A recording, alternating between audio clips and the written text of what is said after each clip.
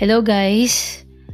Nakikinig kayo ngayon sa Lestibo Podcast and ako ang inyong resident host. I'm CJ, ang true at heart na tibo, tomboy, lesbian, shibuli, shibs. Yes, since birth, tomboy na talaga. And proud gay, proud LGBTQ. So maraming salamat sa lahat ng listeners ko.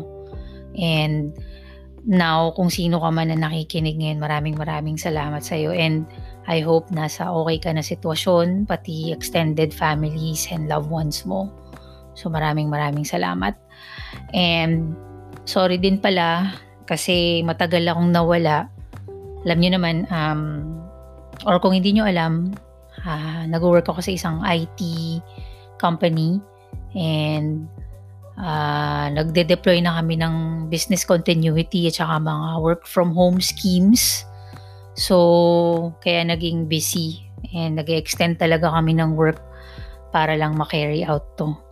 I am currently based dito sa Singapore and at the moment, today lang talagang meron ng mga announcements ng lockdown. Pero parang tinawag nila na circuit breaking or circuit breaker. Pero lockdown na rin yun. Hindi pwedeng sabihin yung word na lockdown kasi magpapanik talaga yung mga tao.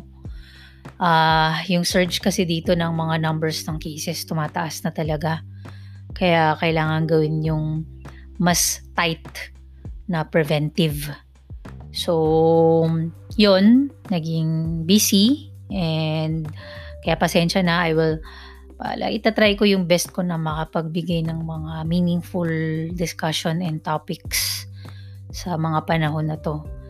And one of it, ang topic ko ngayon is about paano maging productive during the outbreak. Ang tawag ko ngayon dito is outbreak grind. Pero just siguro thoughts ko lang to or based on naiisip ko lang kasi ako nagkaroon ako ng past relationship na long distance. So yung ex-girlfriend ko dati nandyan sa Pilipinas. So alam na namin yung feeling ng LDR. So ngayong nagkaroon ng Luzon lockdown dyan sa Pilipinas. So parang kahit nasa Quezon City ka lang tapos malapit lang yung town or Marikina, lockdown na. So may kung di kayo nagkaabutan, malamang LDR yung sitwasyon nyo ngayon. So, ang nakikita ko ngayon is that ang daming nagti-TikTok, ang daming talagang heavy users ng social media ngayon just to pass the time. Lalo na yung mga millennials.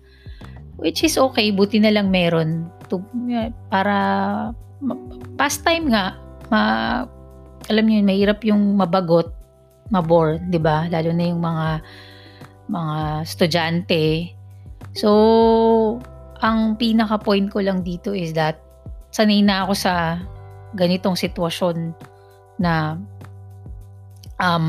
like hindi naman isolated but kahit mag-isa, marami akong nagagawa, marami akong niisip. Okay, sige, given matanda na ako and may resources ako. Pero I think yung mga points na ibibigay ko ngayon, pwede makatulong, 'di ba? Parang magkaroon kayo ng mga ideas. So, hindi ako makakapagsalita para sa mga millennials. Pang masasabi ko lang sa mga millennials is, alam nyo guys, ang daming, ngayon yung best time na sa digital age na to, information technology, and I'm pretty sure may mga internet connectivity kayo dyan.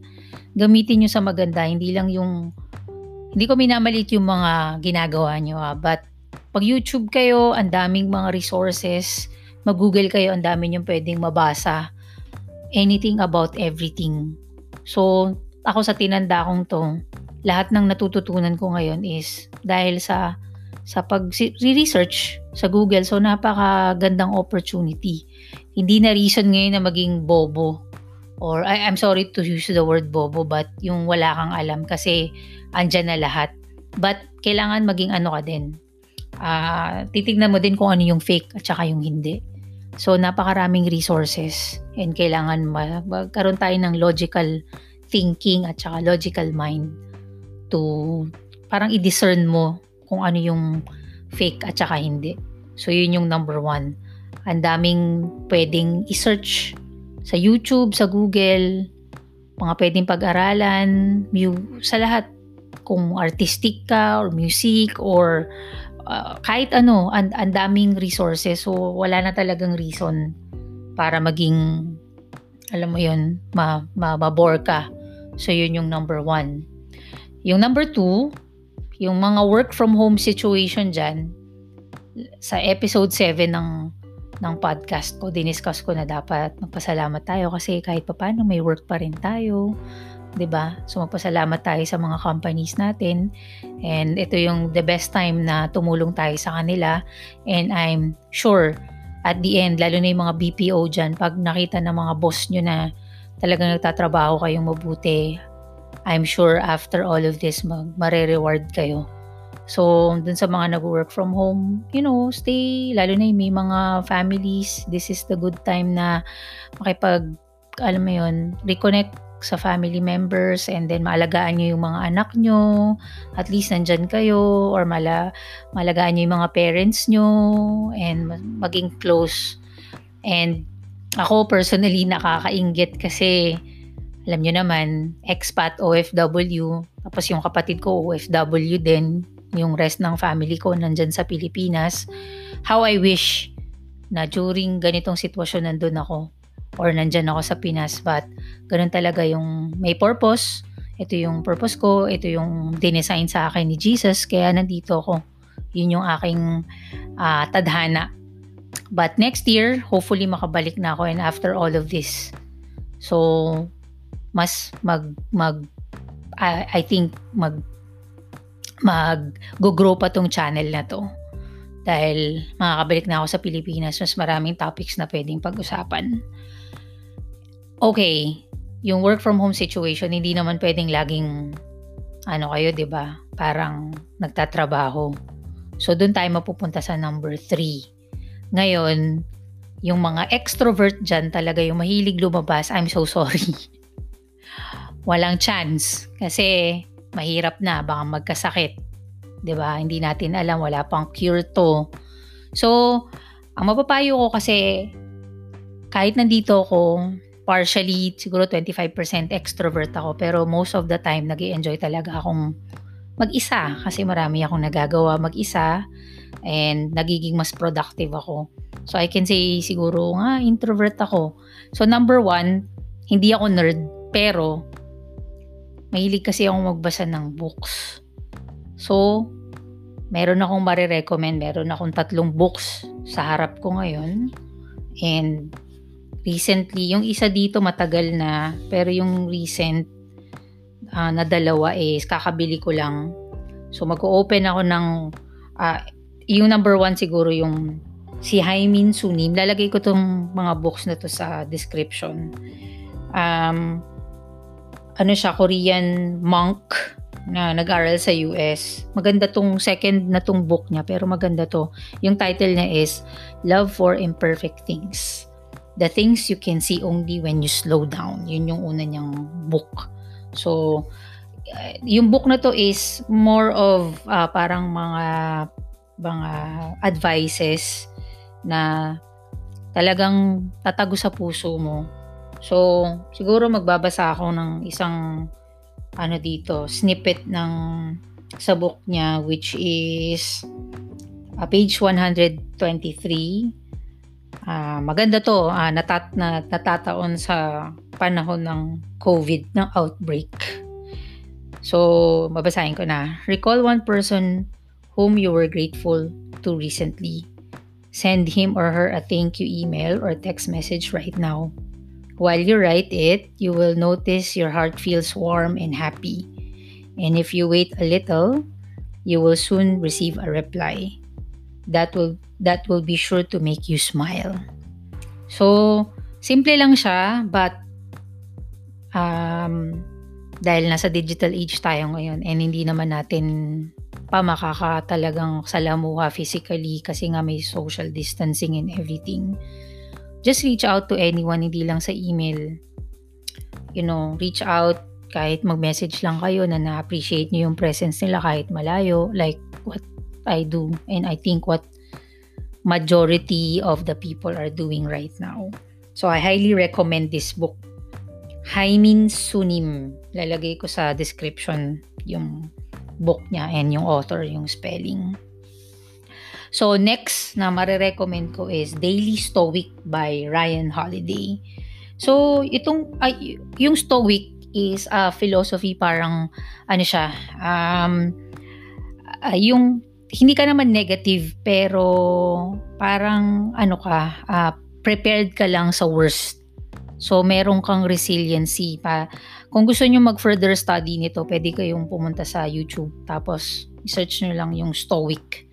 Meron tayong mga Stoic philosophers like si Marcus Aurelius, si Plato. Meron silang mga sinulat before based din sa mga experiences nila as emperors nung unang panahon, na kung paano maging resilient sa times ng like ganito, times ng COVID, yung daily, paano mo i-handle yung mga challenges at saka yung mga stress.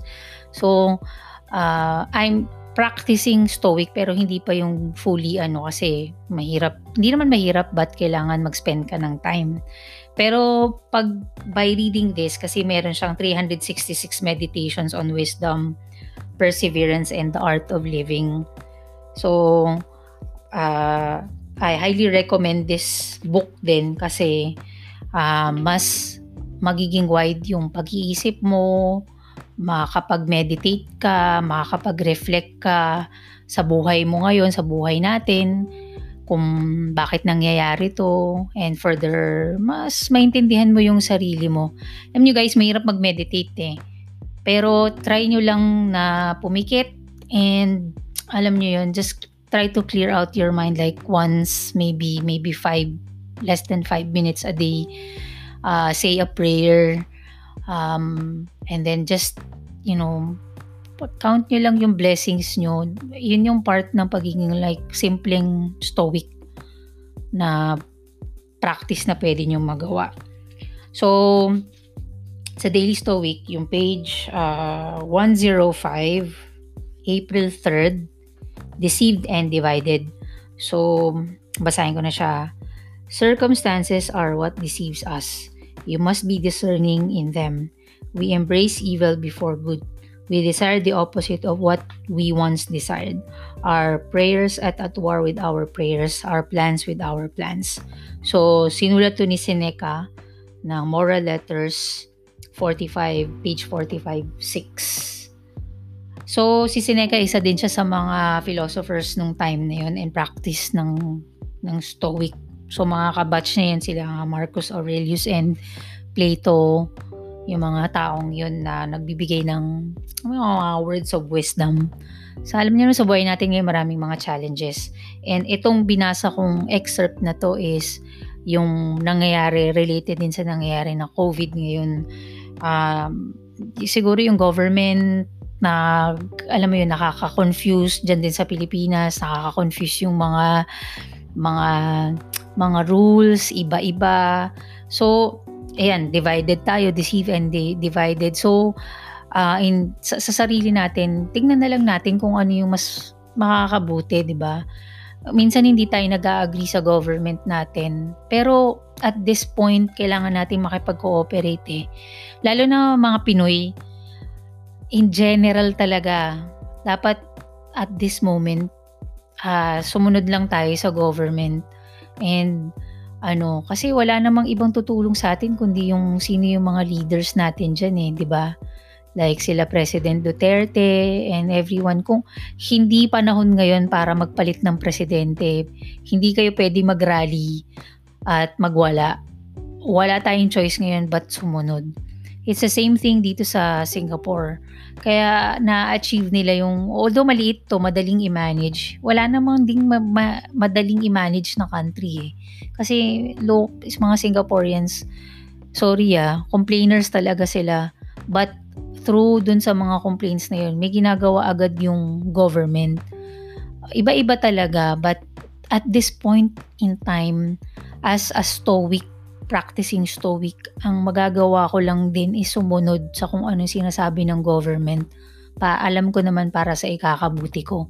So same thing din dyan sa Pilipinas, sa ikakabuti nyo, sumunod na lang tayo sa mga mayors kahit hindi sila nagpaparamdam, and sa government, kailangan magput tayo ng trust sa kanila kahit minsan nakakaduda na yung mga ginagawa nila. Yun. So, ilalagay ko din to si Ryan Holiday, The Daily Stoic, dyan sa description. Okay? Then, last book is World War Z, Max Brooks. May World War Z, dito inadapt yung movie ni Brad Pitt. Okay, pero naging masyadong dramatic na yun eh. Pag binasa nyo talaga tong World War Z na to, maganda siya kasi ano pa to eh, kailan pa to ginawa? 2000, I think about probably 10 years ago kung hindi ako nagkakamali. So si Max Brooks, gumawa siya nito in the form ng parang interview. So pag binasa mo to, parang creepy siya kasi yun yung nangyayari ngayon dito sa COVID situation. For example, dito sa page 15, nakalagay dito, Lhasa, the People's Republic of Tibet. So yung nakalagay dito, before the outbreak started, overland smuggling was never popular. To arrange for passports and fake tour buses, the contacts and the protection on the other side all took a lot of money. So, makikita nyo dito sinasabi yung normal life before the outbreak, which is yung normal life natin before the outbreak is marami na talaga nagta-travel, right? Tapos, in the form ng interview dun sa page 16 kay Max Brooks, sinabi dito, tinatanong yung parang nagsulat ng book na to, yung author is yung fictional character. So nag-i-interview siya. Number 1 na tinanong niya dun sa naka-experience ng outbreak is, did you know what they were fleeing? Did the government try to shut you down? And tinatanong kung air travel, and kung hinahabol ba sila ng government or magsha-shutdown ba yung country and all that. So, may question din dito sa World War Z page 17. What about the infection? Wasn't the risk of being discovered? So, ang creepy kasi 'di ba sa Wuhan, China, tinatenry din nilang itago. So, in a way, yung World War Z is like zombie. Hindi naman tayo aabot sa ganun siguro, right? But, pag binasa nyo to, it's very interesting kasi makikita nyo talaga na parang, may similarities. And then, if you go further, makikita nyo yung mga pwedeng gawin na steps para mag-survive. So, ayun guys. Mahilig ako magbasa ng books. And ano pa bang ginagawa ko? Nagpe-paint din ako. I'm an abstract painter. Ang mga mediums na ginagamit ko is acrylic at saka oil paint. Hindi ako, hobbyist ako. Okay? I paint, hobbyist ako and still learning. And I'm so sorry hindi ko mapopost, but meron akong IG account. Lalagay ko din dun sa description para makita niyo yung mga artworks ko. So dun sa mga extrovert dyan na nagdo-drawing, yung walang kayo ng pencil at saka papel, try nyo mag-draw, 'di ba? Just to pass the time and hone your skills, 'di ba? Kung hindi naman, pwede nyo turuan yung mga anak nyo, like kahit other things like cooking, anything, kasi hindi naman tayo mabubuhay ng puro din work from home. So yung may mga families dyan, like I've said, this is the best time na reconnect to your friends, reconnect to your families. Ano pa ba? I do also music production. Hindi pa rin expert, but bumili ako ng Launchkey Mini MK3 Novation. and pinag-aaralan ko pa siya. So, dun sa mga nakikinig ng podcast ko ngayon, kung alam niyo yung Ableton Live and yung MIDI keyboard, pinag-aaralan ko din siya. So, yun. Nag-aaral din ako, nagse-certify din ako kasi alam niyo naman sa IT world, kailangan nag-continuously improving. So, ang masasabi ko lang ngayon is medyo winner ako sa pagiging introvert kasi before pang nangyaring lahat ng to, ever since bata pa ako, introvert na talaga ako. Marami na akong nagagawang mas productive. And nangyari itong COVID, itong sitwasyon ngayon, para sa akin wala lang difference, mas marami akong nagagawa. So, I hope ganun din yung mga tao ngayon. Baka minsan magsawa na rin kayo ng kaka-TikTok and everything. Try to do other things. Kung may garden kayo and di naman medyo malayo naman sa labas, mag-gardening kayo. Maraming pwedeng pag-aralan, maraming pwedeng gawin. Ito yung best time na mag-reflect din tayo. Like sinasabi ko sa mga past episodes ko na step back, mag-meditate, mag-pray sa gods natin, kung sino man, kung ano mang religion meron kayo, and ask yung higher power kung ano yung purpose ng nangyayari na to sa buhay nyo. For me, sa akin talaga is ever since family talaga, and friends, and then relationship with God, and mahon ko tong skills na to kasi tong skills ko ngayon, I know makakatulong din sa akin to sa present at saka sa pagtanda ko. So, guys, kahit tibo tayo, kahit third gender tayo, third sex, rather, tayo, dapat maging productive tayo, magkaroon tayo ng self-respect, and hindi lang mga tayo basta-basta mga professionals tayo. So, sa lahat din ng mga kapatid ko dyan, mga bro ko dyan na feeling nyo parang wala ng hope, kung pwede sana kung meron kayong, alam ko naman hindi lahat may internet connection, pero kung meron kayong internet ngayon, try nyong mag-YouTube. Isip lang kayo ng pwedeng gawin just to pass the time. Guys, tandaan nyo ito yung nasa isip ko lagi. An idle mind is a devil's playground. So, wag nyong hahayaan yung isip nyo na alam nyo na hindi nyo magamit kasi napakaraming possibilities. Kapag nakita nyo yung pwede nyong magawa, sunod-sunod na yan. So, sana magamit nyo yung time na to na nasa bahay kayo na maging productive. Yung mga nagagawa ko kasi may resources ako, pero pinaghirapan ko naman yun. So, sana ganun din yung sa lahat ng mga bro ko dyan na mga tibo, na mga LGBT. Sana ganun din kayo. Nag-wish ako ng success sa lahat, each and everyone. At saka dun din sa mga, kung meron tayong mga haters dyan, sana wala ng mga bashers. So, guys, yun lang. Maraming salamat. And I hope na makagawa pa ako ng mas maraming discussions and topics sa mga susunod. And ingat lagi, guys. Please, maghugas tayo ng kamay. Maging hygienic tayo. Try mag-disinfect. Di naman kailangan bumili ng mahal. Siguro kung may Clorox, linis lang. And hugas ng kamay. Kanta ng happy birthday. Or at least 20 seconds. Turuan po natin yung mga kasama natin sa bahay, mga magulang natin, yung mga bata. Turuan din natin.